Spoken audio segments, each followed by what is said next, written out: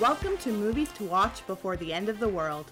Two film buff friends decide to spend their remaining days creating and watching the ultimate movie bucket list. A podcast filled with film discussions, movie reviews, and a healthy dose of juicy celebrity gossip. Cinephiles unite. We're gonna need each other.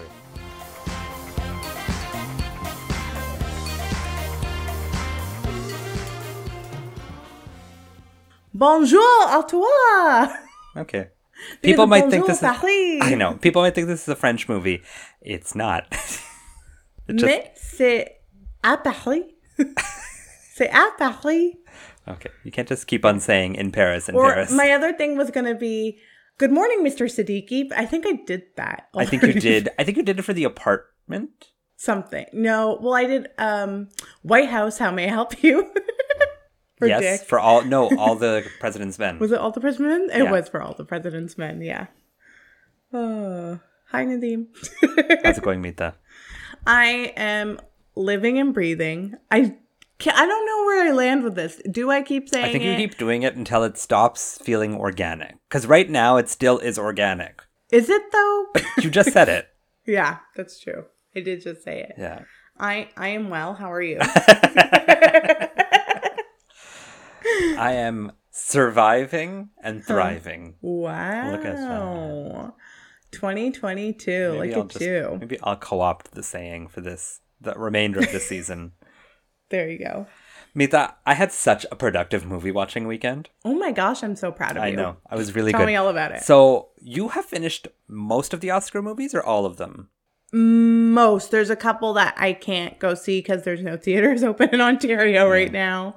I think I have like Licorice. Do you want me to go what I have left? What do you have left? I know you have Licorice Pizza. I have Licorice Pizza left. I wrote down a lot of ones that actually I don't think are Oscar contenders. So I have Cyrano, Licorice Pizza, The Tender Bar, Passing, Luca, Annette, Flea, Raya and the Last Dragon, and Nightmare Alley. Okay. You have a lot of like secondary films. Like not like big ones. So aside it's not from, a like, big Nightmare deal Alley. if I don't watch them. Yeah. Like Nightmare Alley is probably and Licorice Pizza are the two big ones, I think. Yeah. And perhaps Cyrano. Perhaps Cyrano. Yeah. I, on the other hand, have quite a bit to watch still. But this week I watched The Power of the Dog Oh. and Coda. Oh. Yeah. It's very, very productive. How do you feel about the POD and the Coda? The POD I loved. Uh-huh. I really liked it. I really, really liked it. I thought it was I think you called it handsomely mounted, which it was. I called it that? Is that what you said? That sounds like something I would That say. does not sound like me at all. I do think that's a really great way of describing it. It is handsomely mounted. I felt like it's a very good picture. You didn't love it? But I wasn't moved by it. I loved it. I really, really loved it. I loved the performances. I loved the cinematography. I described it to someone today as being like a thought-provoking but easily accessible film. Yes, it is easily accessible. I will say that. Like but it still isn't like, it's well written. The story is still like, there's a lot of like fodder. There's a lot of thought. It's a character study of people. So there's still a lot to like eat up. There's a lot of like actual meat in it, but you can watch it start to finish and still understand kind of what's going on. So it's very like accessible, but like intelligent at the same time. And that's a really hard mix to do. I'd say it's definitely Jane Campion's best movie. Yes, I think that it, like you're saying, it being accessible, it's any kind of audience would like enjoy this. I feel like people who maybe are more prone to like Western films will enjoy this. People who do like the more like artsier films will still like this as well.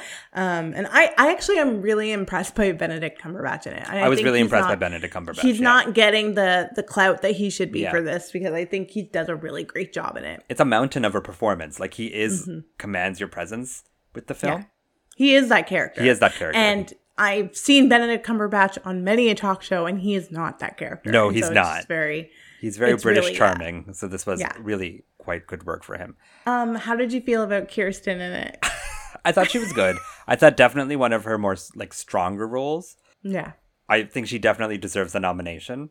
I don't know if she deserves the win. Oh, Ariana DeBose. Yeah, I think so too. Yeah. I think Jane Campion is going to win Best Director, but I still think Belfast will win Best Picture. Best Picture. We'll I see. don't think this is an Academy Award winner. Not Best because it's Picture? not a good movie, but I think the Academy will shy away from it. Interesting. The Academy is interesting. Yeah. They've Belfast made is just some easy. choices. Yeah. And it's true. It does check all the boxes. Yeah. And it's a very nice film. I actually really like Belfast too. I liked this more, but I think Belfast would be a nice win. Yeah. It's not like Crash beating out Brokeback. Let's not talk about it. Or maybe we'll talk about it another time. Maybe. But how did you feel about Coda? Because we didn't get to talk about this at all. So do you want to give me your thoughts on Coda before I give my thoughts? Because you watched it before I did. Yes. So I thought Coda was like a very nice film. When I was watching it at the start, though, I was just like, this feels like a little on the cheap side of things. Like it doesn't. Yeah, I didn't. But as I continued watching it, I started to relate to it a lot more and like really was moved by this story of this young girl and like what she's going through. And I think that it's a story that's not really told very often. Mm-hmm. And it's from like a teenage girl perspective, but not like a teen movie.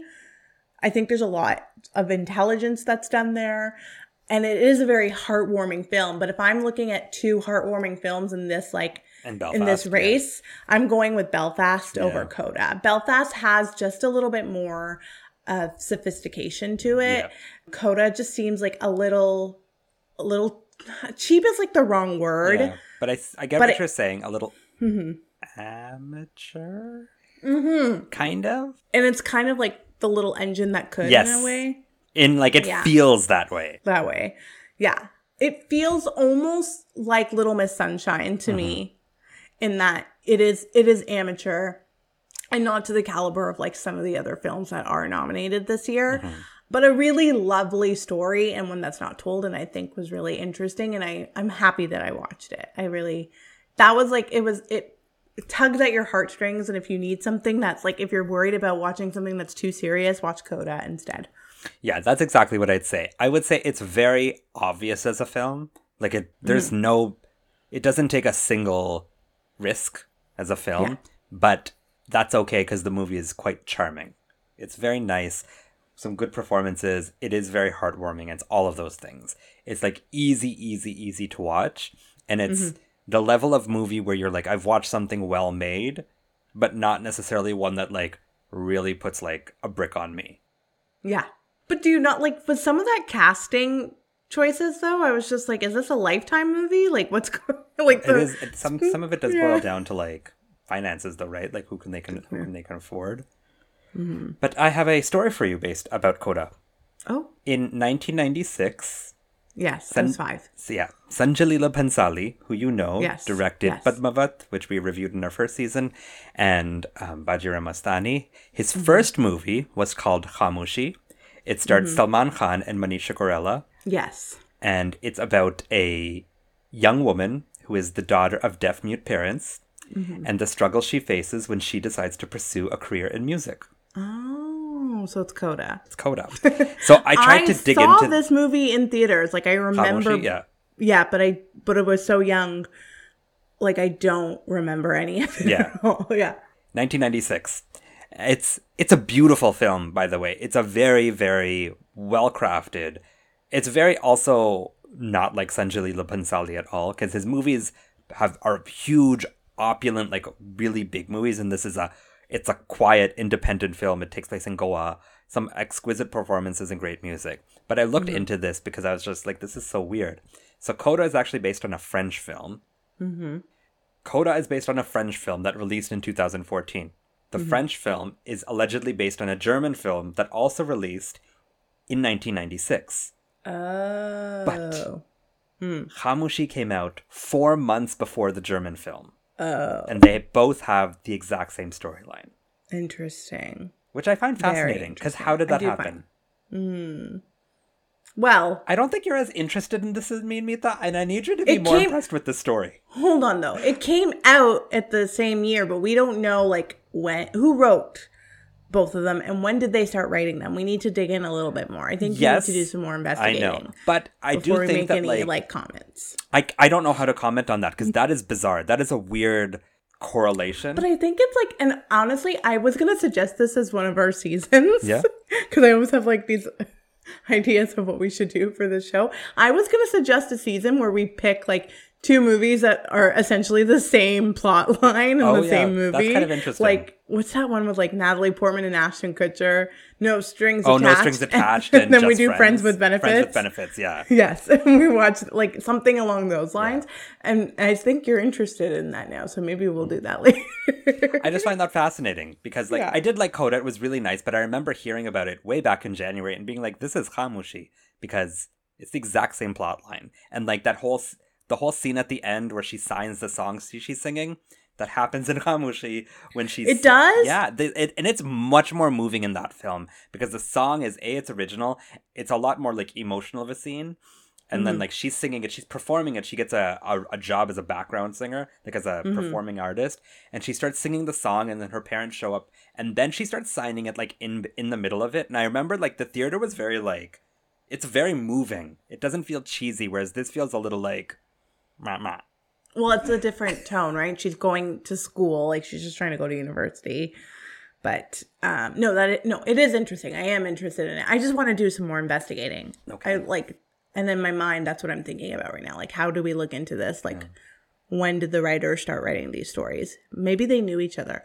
What if they're everybody is William Shakespeare though, right? Everybody copies people. That's what it is. Yeah. Mm-hmm. Shakespeare in love. But Neetha can do her investigation on her own time because we are here to talk about something else. I didn't even do my small talk. Oh, did you have something?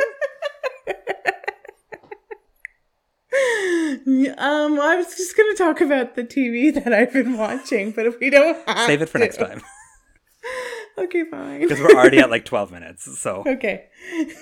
Totally skip over me, but you're keeping this in so people know.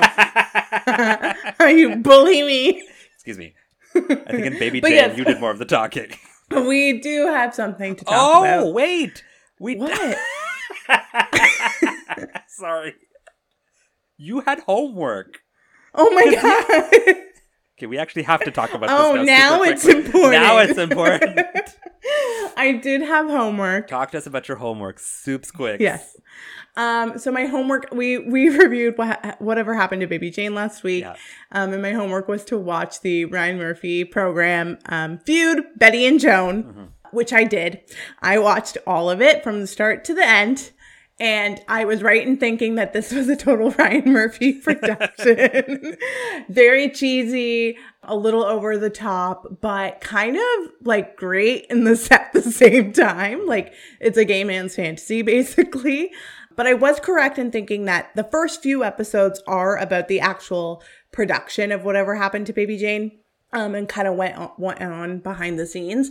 And it was actually Joan Crawford who found the script and wanted to make a picture out of it and wanted specifically Betty Davis to be in this movie with her. Oh, that's interesting.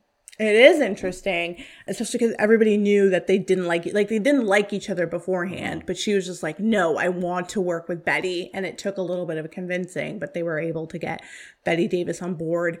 And so the first few episodes are about that. Then it kind of follows the actual release of the film and its popularity and what promoting the film was like for these two women, and all the while still looking at these two women's lives and kind of their similarities in a lot of ways, but what made them the people that they are. And it's then it Susan goes Sarandon and Jessica Lange, right? Yes. Okay. And both are really good in it and very believable. And then it goes into, and I feel like it could have ended there, but then it looks at the two of them tried to make another movie after, and it's called Hush Hush Cousin Charlotte. Have you heard of it? The name is so vaguely familiar. Yes. So it does wind up starring Betty Davis. It's the same director as Whatever Happened to Baby Jane. There's some supporting characters from Baby Jane that are in it as well. And it was initially supposed to also star Joan Crawford, but instead Olivia de Havilland took over the role. Why? Because Joan Crawford felt like Betty Davis and the director were ganging up against her. Oh, God. Joan Crawford sounds annoying. She is. I'm not going to defend her. She is. But it follows how they were supposed to be in that movie, and then it didn't wind up happening. And then it kind of just shows The series shines more on Joan Crawford, I feel, than it does on Bette Davis. But then it shows like their lives afterwards, and it leads up to like Joan Crawford's passing. And I think it could have ended at the end of like the Baby Jane hike, because it was very interesting, and then it kind of just like teeters off from the end of it. But I did watch all of it. Huh? Much like everything else Ryan Murphy has ever made. Pretty much. Yeah. But I did watch all of it. I watched it in like one day, which is great. Yeah. And then today I picked up a book from the library. Did you pick up Mommy Dearest? Mommy Dearest is on its way. Okay. I picked up My Mother's Keeper, which was written by Beatty Hyman, who is Bette Davis's daughter. So I'm excited about that. That's exciting. That was my homework. Okay. I also watched Yellow Jackets. Which we will talk about next time. I'll talk about it next week, you guys. Maybe Nadeem will watch it by then. No, because I have to finish Succession first. Okay, yeah, finish Succession. Yeah. Then we can possibly talk about Succession. But enough about all of these things. I think we can actually talk about the thing now. Yes. Okay, let's good. talk about it. Perfect. Because this week we watched a Meet the movie. We did. We watched Funny Face. Not to be mistaken by Funny Girl. I actually because not only Funny did Girl. you do that, Nadeem, my father did that as well. So you really are living dad jokes these days. Excellent. Should I give us a quick distro and then you can talk to us about your choices? Please and thank you. Excellent. So IMDb describes Funny Face as an impromptu fashion shoot at a bookstore brings about a new fashion model discovery in a shop clerk. Yeah. I mean, sure. Why not? That's kind of it. But that's kind of it. It's a movie musical. Yeah. And it's a musical of the 50s. This came out in 1957. So not too heavy on the plot, but definitely on the music and the dancing. Because this film stars the one and the only Fred Astaire. Yeah. And Katharine Hepburn's daughter. Audrey Hepburn. Stop it. They're not related. I'm really worried someone's going to listen to like one of the random episodes that you make this statement and they're going to walk away thinking that Katharine Hepburn and Audrey Hepburn are related. Well, this is just a lesson to them that they need to just fact check everything they hear. Katharine Hepburn and Audrey Hepburn are not related. Mother-daughter. Oh my God. Talk to me. Why did we watch Funny Face? Okay. So as I've mentioned on this podcast before, because we've done a couple of Audrey movies. We've done Roman Holiday and Don't Wait Until Dark. Don't Wait Until Dark. Wait Until Dark.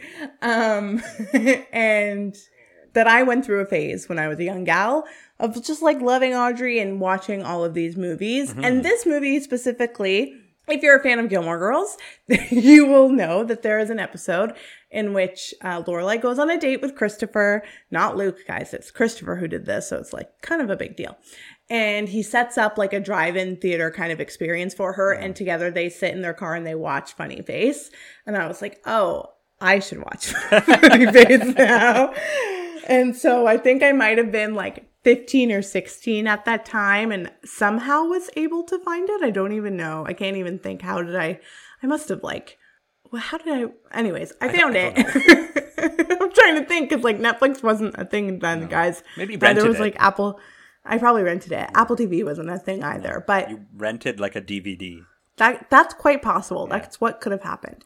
And so I watched Funny Face and was just so enamored by the musical itself. And I have expressed how much I do love a musical. I think it's like it's the Indian in me of like wanting that sing song and everything.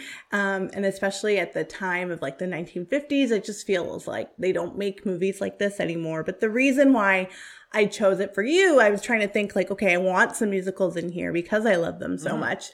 I picked this one specifically because a lot of it reminds me of La La Land, which if you listen to our podcast, I'm not sure if you're aware or not, but Nadeem just lied to you. He has seen La La Land and he really likes La La Land. I really like La La Land, guys. Like, do you love La La Land? I think I love La La Land. I have a real soft spot for La La Land. La La Land speaks to me, not to make this about La La Land, but if you're going to bring it up, I'm going to have to talk about it. But La La Land just speaks to me on like many levels. I have a real emotional reaction to La La Land.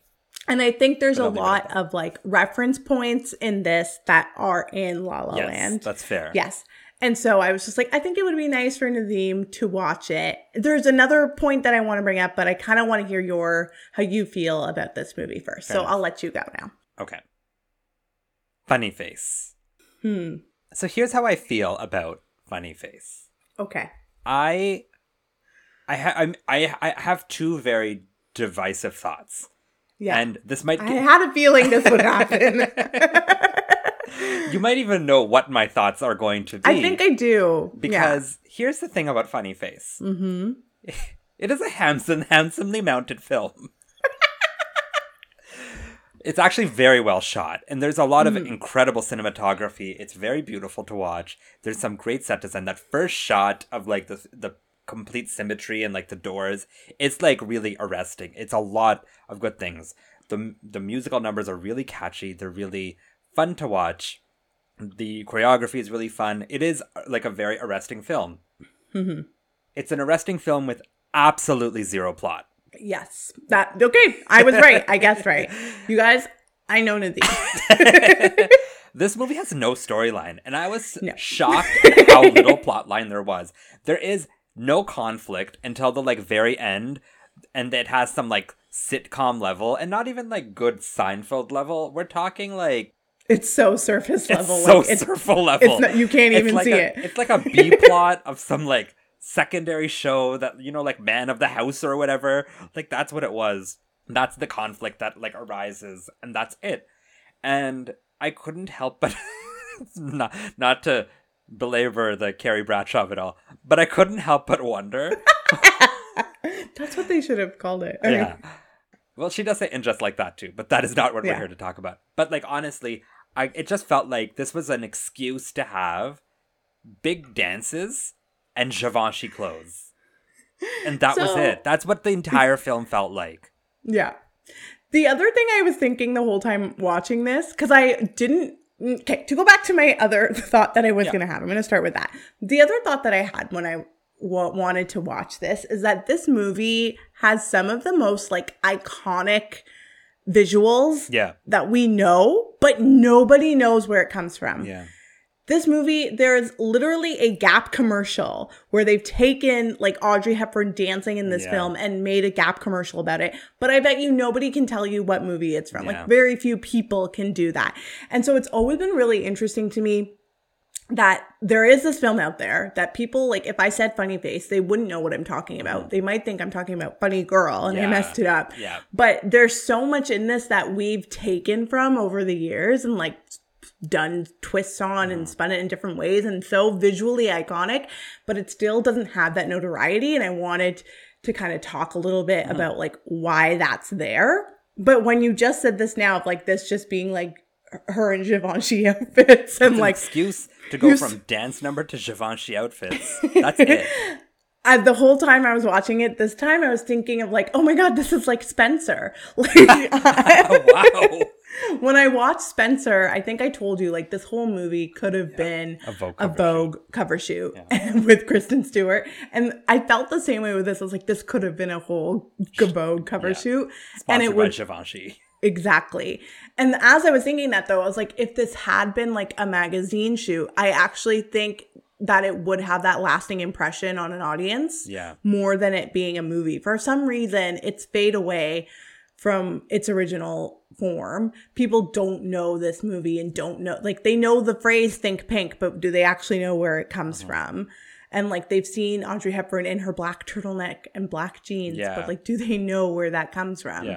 And like I don't think people do. And it breaks my heart a little bit because I adore this movie. I can't think of things that are like this and that are so original like this at that time. Interesting. I haven't seen as many musicals from that time, but I do think that like they probably veer a little bit more towards, and these are different time frames, so I get that, but a little bit more towards Meet Me in St. Louis than they do to this, so I kind of get where you're going with that. But what you're saying about how like this is the spawn of what has like resulted from the movie is more famous than the movie itself. I think that has to do with the fact that there's no plot here. I really think like I cannot drive that point home enough. Like there is nothing happening in this movie. It is just song number. It is scenes stitched together between elaborate dance numbers. And these dance numbers are good, though. Yeah, they're absolutely like arresting. And I think like overall, while I was watching it, my thought process was like, why is this just like, it's a music video essentially, and it's an excuse for pretty people to do pretty things in pretty clothes with like some choreography. So why is this a thing? And I couldn't help why was this made? Why was this made? Because, but I will say at the end of it, I was charmed by it, like enough that I can be from a movie about nothing.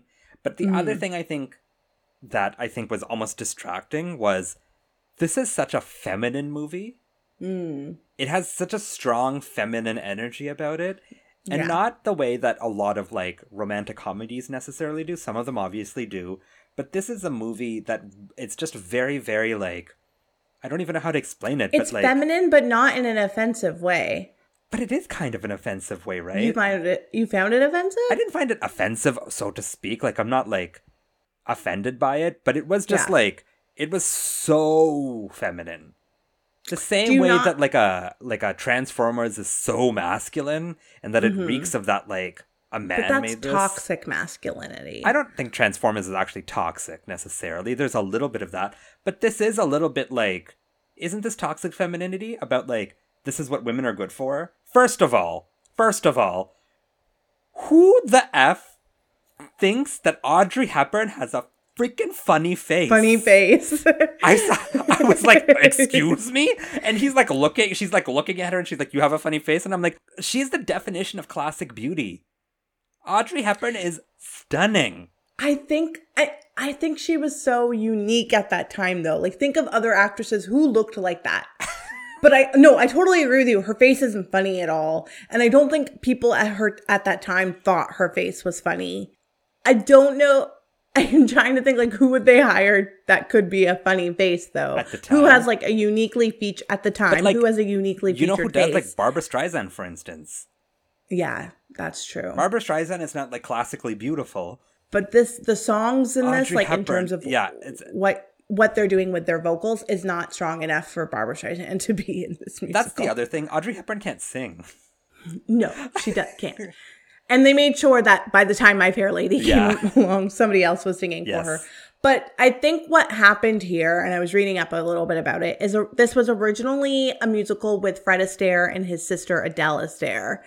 And they decided to make a movie out of it, but they had to rewrite the script because they weren't going to have his sister in it. Yeah, and be his And so they kind of were trying to figure out something else and make it a love interest instead. And I think they really just went in with it. And they actually hired Richard Avedon, who was like one of the most prolific photographers at that time, to be sort of like a consultant in terms of the visuals. They just really wanted to do a lot of fun song and dance numbers. And I totally agree with you. Like, there's no plot here whatsoever. There's like no story to like fall in love with. Audrey Hepburn and Fred Astaire are like 30 years apart, and it's kind of gross when you think about it. Yeah, like it doesn't make sense. 30 visually. years apart from my daughter. But I so enjoy watching those song and dance numbers. Like the second I turned this on and Think Pink came on, I was like, oh my gosh, I forgot how good this is. And like each number after, like even How to Be Lovely, like I've been singing that in my head for the last like 3 days. There's something really lasting about it besides the fact that there's like a terrible point. I'm not mad that there's no plot. Like I'm not mad about it. I know that's not there, but I like whatevs. Like I get these really pretty clothes, which what does that say about me? But that's kind of where I was going with this before Audrey Hepburn's face distracted me. That is this what this movie is saying, that women want pink and they want pretty clothes and they want a man, and there's like it's almost like in your face how shallow this film is. Mm-hmm. And I don't know. I will say this though, to your point, I think when we watch movies for the purpose of this podcast, you're watching them with a critical eye, right? You're not watching them to indulge in them and enjoy them. You are watching them with a little bit more pickiness. What's the purpose? Yeah, what's the purpose of this? So I'm not like taken away by it because as I'm watching it, I'm like I'm dissecting it a little bit as I watch it. But I can see the appeal of this on a cinema goers on a cinema goers level, because it's pretty to look at. I'm going to name a couple of things. It's pretty to look at. The songs are fun, the dances are great, and it does have a romance that is believable. But Mita, do you know what else has good clothes and good songs and a romance that's believable by like a bankable star cast? Are Bollywood films. La La Land. Well, La La Land. But Bollywood movies. Bollywood films, yeah. And I think the thing that really irritated me about this film was that I think Bollywood movies for so long have gotten such a bad rap for being movie musicals where like songs just appear out of nowhere and they like interrupt the plot. But meanwhile, you have a classic film like this, and it happened in Meet Me in St. Louis as well. These are like classic movies that are regarded as, you know, a part of the film history of American cinema that are so shallow. There's no narrative, there's no story, but you are going to look down on an entire culture's movie landscape. Where is this bad rep coming from? Like, I'm not aware of it. I've always made the judgments that like them falling in love really quickly is silly.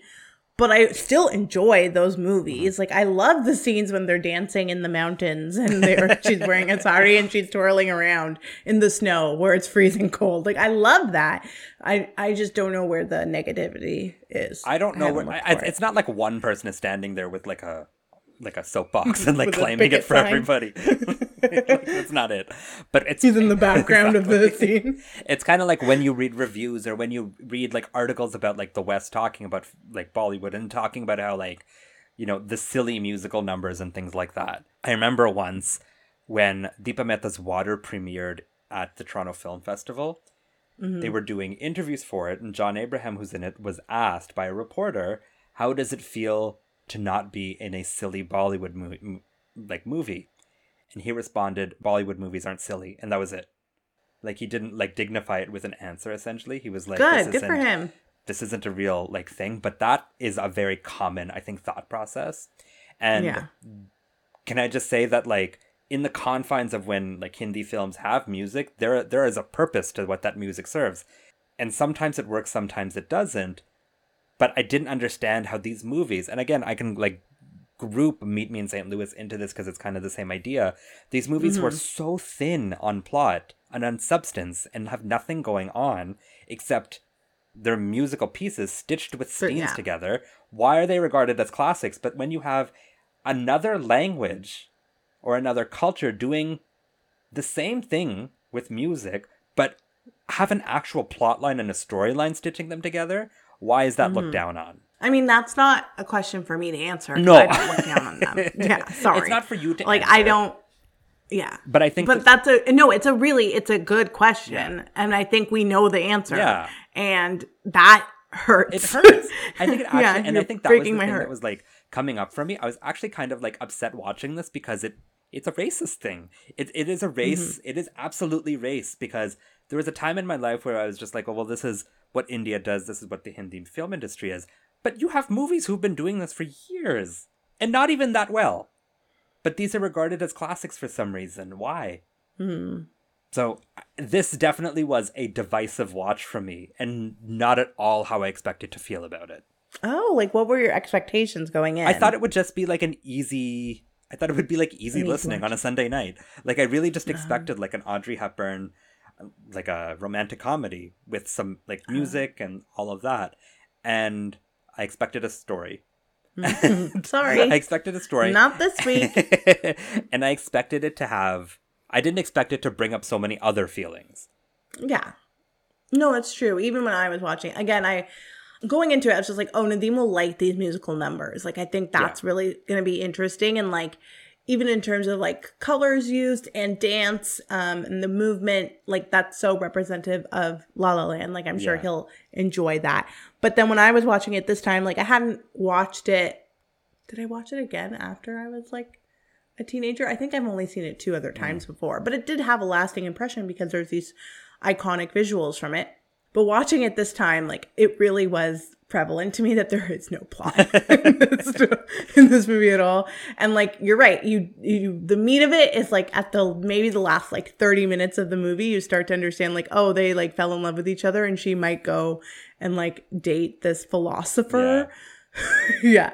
And there's like a little bit of a love triangle there, but even that falls very flat. And so I was just like, oh, I know what Nadeem is going to say about this movie. Yeah. Sometimes we know what we are going to say. It's easy to predict. Sometimes it's not. Yeah. And I think I was just taken aback by that. I was taken aback by the lack of plot and the racism that resulted from this movie. The racism. Well, okay. The movie is not racist. The movie's not racist, in all fairness. Let's not say that to people. It's just the industry is racist, which we're well aware of. I don't even know if who it's do the we hold industry accountable, necessarily, though? because it's not even like Hollywood went out. You know, it's not Hollywood's perception of the film. It's the world's perception of the film. It's the American public's perception of the film. So all North Americans are racist, is what you're saying. Every one of them. One of us. Everyone. All of us. The other thing that really kind of took me out of this was the very end of the film is supposed to take place at night. Like, they're at this fashion show. It's supposed to catch a flight at 10 o'clock. Suddenly they meet behind this church and it's like 2 o'clock in the afternoon. Yeah. Well, don't worry about it. That's what I would say. But, like, why? It's a classic Bollywood musical plot hole in which you just go with the flow. It's like, why are they in the Swiss Alps all of a sudden? They were just in Johnny Chalk. How did they get there? That's a plot. That is a storytelling device that is commonplace to the genre of film. So maybe they felt they're just so in love with each other, they felt it was daytime and it turned into daytime. I don't know. I just think it's a really wonderful number too. Like, the dancing in this is so good. But wouldn't you have liked a story to go with that dancing? No, I'm actually quite content really? with like just the visuals of this. And like, this is, if you're going to have a movie be a magazine spread, I would prefer this over what Spencer was, because Spencer, I don't want to spoil anything, but I feel like the plot in Spencer tries really hard to do something, and that didn't feel very genuine to me, and I didn't love that. Like, I didn't love the feeling of it, where this, I think it knows that there's nothing here but our song and dance, and we're going to do the best song and dance that we possibly can. And we're going to like have these great visuals that you've never seen before. And like, to me, there's so many different reference points, like Madonna's Material Girl I can find in this, La La Land, all those Gap commercials. Fashion today is representative of like what's in Funny Face and like what they've done there. But is that Funny Face or is that Givenchy? But movies back then were it was very important to have, like, Edith Head was smart and she had really great relationships with the designers and knew to make sure that it was prevalent, especially in something like a musical. Or Audrey Hepburn herself, like, wore a lot of Givenchy in these movies because that was like a big thing. You don't see that anymore now. Like, if I was Ridley Scott, like, I would have really partnered with Gucci and made House of Gucci something that was like so prevalent, like these types of movies back then, but he didn't do that. But that's also because the Gucci family was against the movie. Yeah, that's fair. Okay. Yeah. So they could. But I would have partnered with maybe what would have been really interesting, partnering with Tom Ford and having Tom Ford really like have a visual design aspect on that film. That would have been really interesting. That's a great idea in theory, but I don't think the production houses do that. Like, I think there's a camaraderie amongst the like luxury brand names, for instance. This is like such an aside, but I just don't think they would do that, because that would be Tom Ford saying F you to Gucci. And I don't think they would do that. Yeah. No, but like, but I get what you're saying. I do get what you're saying. Yeah. Like, why not make that a focus on this? And this movie, I feel like it owns up to it. It knows that there's no plot here. And so it really does, like, it puts all of its energy into the song and the dance and the look of it. There's also a lot of Devil Wears Prada in this. Yes, exactly. There's so many, there's a lot of different references in here, and it's so enjoyable to watch. And so if you want, I would say this is for people who like pop culture and who maybe they don't need like a whole story to run through. I know as I'm saying it how bad it sounds, but I think fluff is allowed. I think it should be there. And like, I'm not saying every movie should be this, but for this movie, it works because 100% of the dedication into the other aspects is completed. It's just, it fails miserably on the plot. But shouldn't fluff have substance too? What's fluff with substance? Give me an example. like The Devil Wears Prada. Yeah, that's a good example, Yeah, actually. and I think like, you know, that works because it's how many years later. I am forgiving because of the time that this came out, which is weird for me to say because then I also think about like All About Eve was in 1950, right? Like that is, it could be a really bad like woman's rom-com, but it's not. It has a lot of substance in there. And so like maybe that's wrong of me, but I don't care. I don't care. So let me ask you a question. As a feminist. Am I a feminist though? Aren't you? I don't like. I'm a feminist, so wouldn't you be a I feminist? don't like the word the feminist. connotation of it. Yeah, it feels like there's a lot of negative connotation. connotation. Yeah, I just want people to be happy. But as a feminist, yes, there's things in this movie and that are like really bad. Yeah, that are very anti-feminist. That are things about like consent. You know, he kisses her, for instance, without her consent. Yeah. Well, I think it's also 1957. Like, and we've talked about this before. We can't apologize for every movie that was made in the past for what they've done then that would not be acceptable today. But why aren't people like, up I think in arms about the fact that, you know, Fred Astaire kissed a 30 years younger than him. And people, I was reading some YouTube comments and I was like, guys, like, come on. What are the YouTube comments? Just like, Fred Astaire was 30 years older than Audrey Hepburn. That's pedophilia. Oh, God, get out. Like, yeah. And like, it still happens today though. Like, who are you to be writing these comments on YouTube? But I think like at that time, not that it's like, I don't like that we have to forgive people for this. Like, it's just, that's what it was. Things were just like, different. Yeah.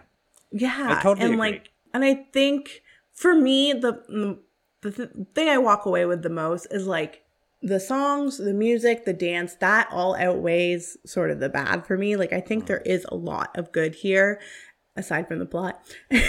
And those weigh heavier on my heart of like this actually being enjoyable to watch. And I sorry, like it's 1957. We can't go back to all these movies and ask them to correct their mistakes. If you're making Funny Face today, like if you want to do something similar, then yeah, maybe you will have a better plot and you'll have her sort of standing up for herself. Maybe they won't do a song and dance at the end, like they're together and she's just like, no, I need to be a single lady. But I also kind of don't want to see that at the same time. Maybe she won't look like Audrey Hepburn and be called a quote unquote funny face. Well, as I was watching it, I kept thinking of like how recently it's come out that Fred Astaire will be played by Tom Holland in a movie. And Audrey Hepburn is... Yes, Tom Holland can dance. Okay. Tom Holland played Billy Elliot in like the original on stage. Yeah. Tom Holland can dance, and then Rooney Mara is playing Audrey Hepburn in an upcoming film as well. And so the whole time I was watching it, and I was thinking, like, I was trying to picture Tom Holland and Rooney Mara, like, in those roles, and I think it would be interesting to see that. Like, I wonder if the movie they're talking about is the same movie, and, like, everybody's just lying to us, but I don't think that they actually are. What if they are, though? I don't know. We'll find out, I guess. I don't know what my point was there, but I don't know. I think like this is definitely fluff without substance, and I think it's okay to have that every once in a while. I think so too. Yeah. I think absolutely. I'm not knocking you for liking it. Mm-hmm. I think when I watched it at this point in my life, and I think this purpose, I think if I had like stumbled across this myself, or you had told me outside of this and I was just watching it, I think I would have liked it a little bit more, if I'm being honest. Mm-hmm. I think as a film critique, it's hard to watch it and just be like, oh my god, it was great because it was fluff. Because now I'm just like, where's the plot, man? Like, where is the story here? Exactly. So that's a little bit of my stance. There you go. Do you have sequel prequel ideas? I do. I'm just looking up a character name because I forgot it. So Kay Thompson is the actress, and she plays Maggie Prescott, who's like this magazine editor. She's the Miranda Priestley of Quality Magazine. She's the Miranda Priestley of Funny Face, exactly. And I love her in this movie. She's a scene stealer to me. Like, she takes away the attention from Fred Astaire and Audrey Hepburn, which is a very hard thing to do. And so she's really great. She also, Kay Thompson, if you didn't know, is the author of the Eloise books. Yes. Yeah. which is like a really exciting thing. But I would love to see this Maggie Prescott character and like what she does as a magazine editor. I think it would be really fascinating. And I think in the 60s, they should have adapted that into a sitcom. Oh, that's perfect. Yeah.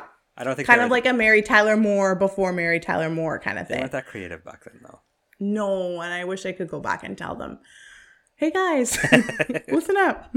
It's clear you like this Meeta, but do you want to give us a rating now to just confirm that? Sure. I feel like the last few minutes of me just like been telling you why I like it. So let me repeat myself. It's fluff without substance, and that's perfectly fine. It's very entertaining for me. Like it's winter. It's COVID. It's fucking cold outside, guys.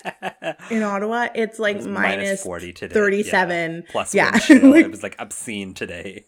So you can't do anything. We're in a lockdown. I can't go to the movie theater. I don't want to watch sad movies right now. I'm not in that mindset. And so when I got to put this on, and the second that like opening number of Think Pink came, I was just like, oh, this is home. Like I belong here. This is what I need right now. So if you're looking for joy and you're looking for some happiness and that spark, then I highly recommend this. We went over the fact that there's like no plot whatsoever. I am in the feeling that like, it's okay. That's fine. We can have these fun songs and dances. You can learn a lot about pop culture history from watching this film and find all these different references and kind of walk away with a feeling of like you learned something too. And as much as there's no plot about this, there are some like really fun and interesting characters. Like I think Jo is kind of interesting in that she starts off as like, I'm using air quotes to say mousy because it's Audrey Hepburn, but she starts off as this mousy, like book associate or an associate at a bookstore and like turns into this fashion model and has a lot of confidence by the end of her trip to Paris. And like even the character Maggie Prescott of just being this like magazine editor, it's the starting of Miranda Priestley. Yeah. Maybe Anna Wintour saw this as a young woman and thought, oh, this is who I need to be. And so there are interesting things here. Even the character Fred Astaire plays, Dick Avery, is based on the photographer Richard Avedon and like kind of how he approached photography. And we didn't talk about it, but there's an interesting part in the movie where they do a bunch of different photographs with Audrey Hepburn and like, what does the setup look like? How do you get a model to sort of like believe what they're selling in the photo? And then him like actually taking the photo and then them going through like what the actual editing of the photo would have been for the magazine. Like, I think there's some really interesting things here that weren't shown in film at that time.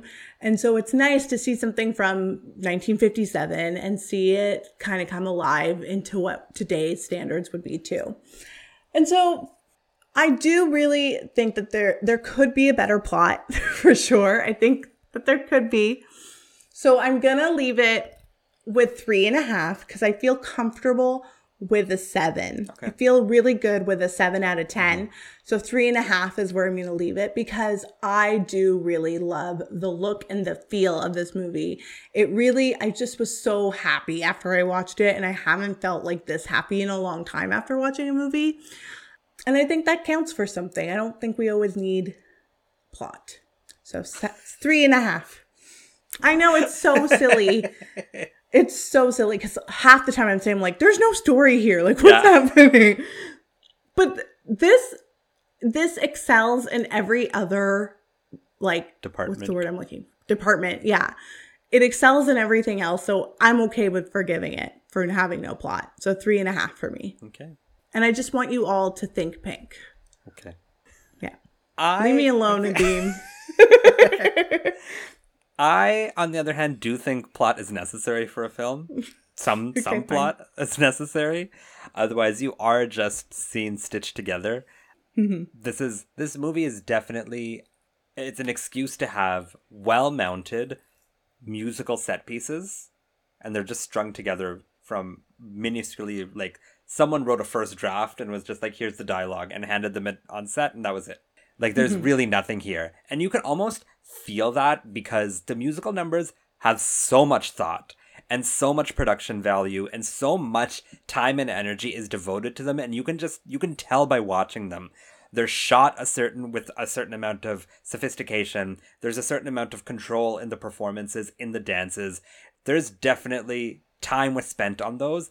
And as a result, you feel the complete lack of time spent on the scenes. The dialogue is flat. The scenes are just kind of like, they're really there to get you from, dance A to dance B. So you really feel that. That said, I do agree with Mita. This didn't leave a bad taste in my mouth, aside from the like subtle racism I felt from the like Bollywood comparison, because that didn't feel nice. But the movie itself was actually like, it was fine to watch. It was easy to watch. It wasn't difficult. It is fun. And I do think if I had known this is a movie without plot, but you'll still like it, I think I would have appreciated it a completely different way.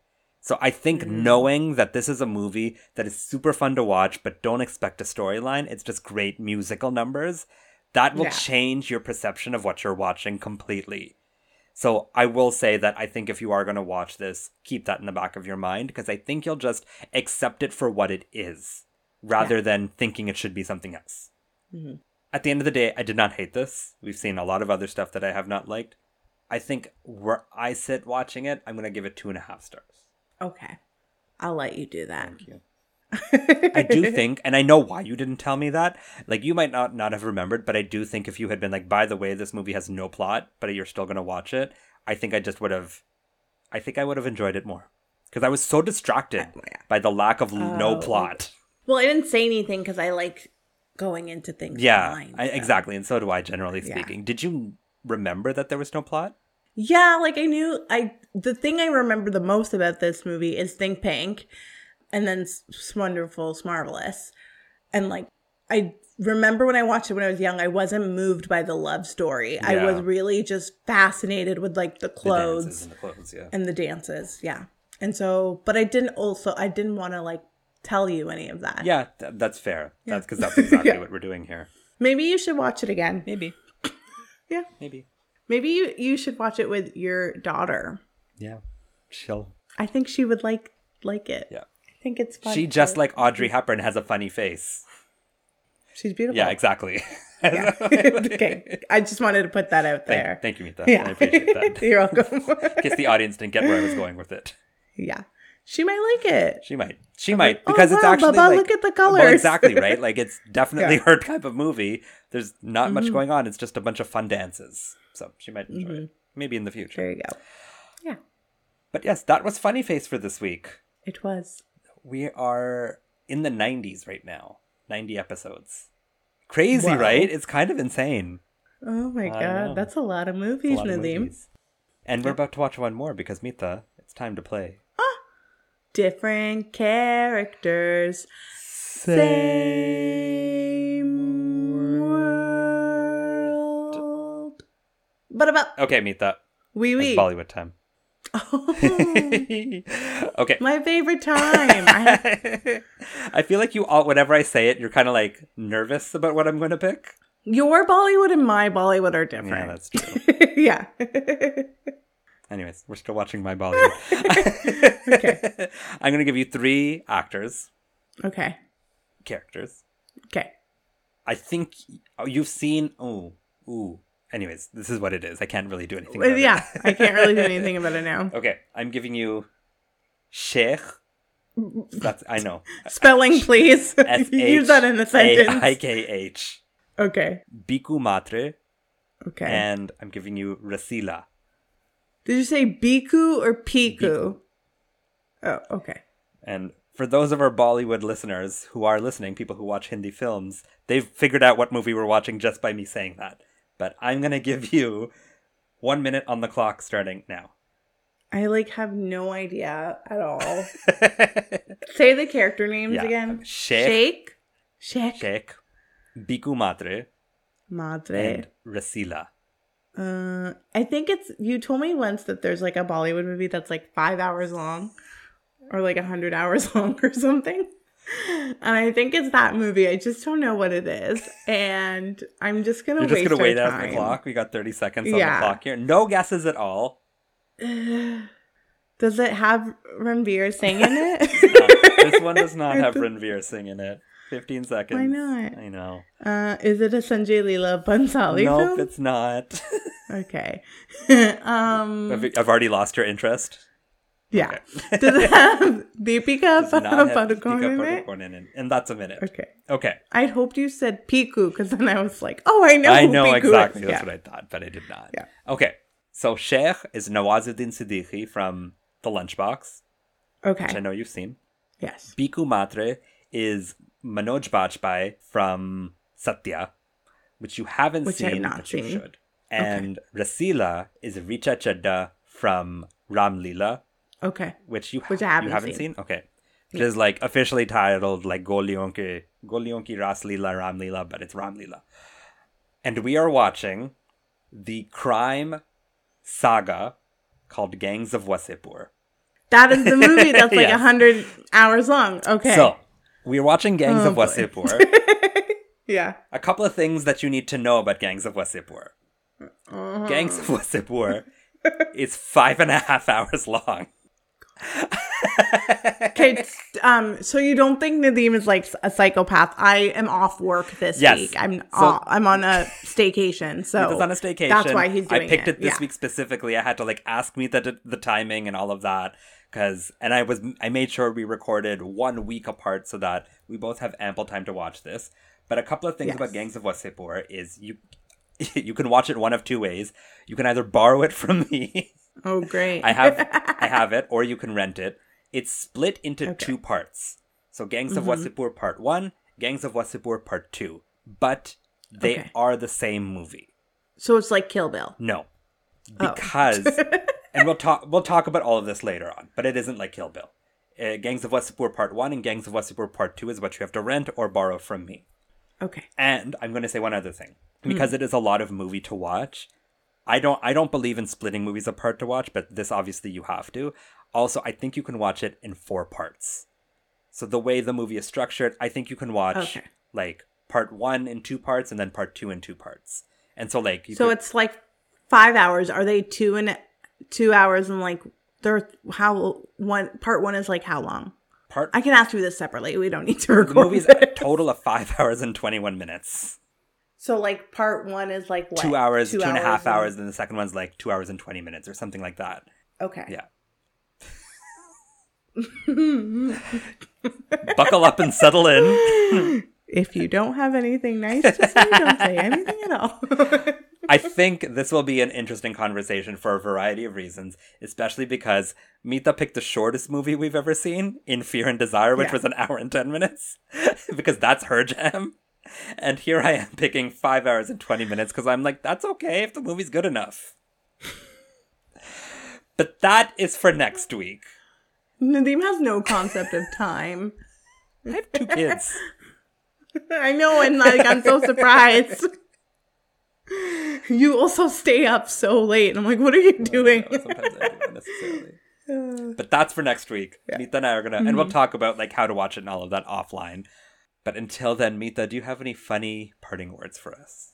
I don't know if they're funny, but they certainly are. Swonderful, smarvelous. There you go. Yeah. What are those lyrics?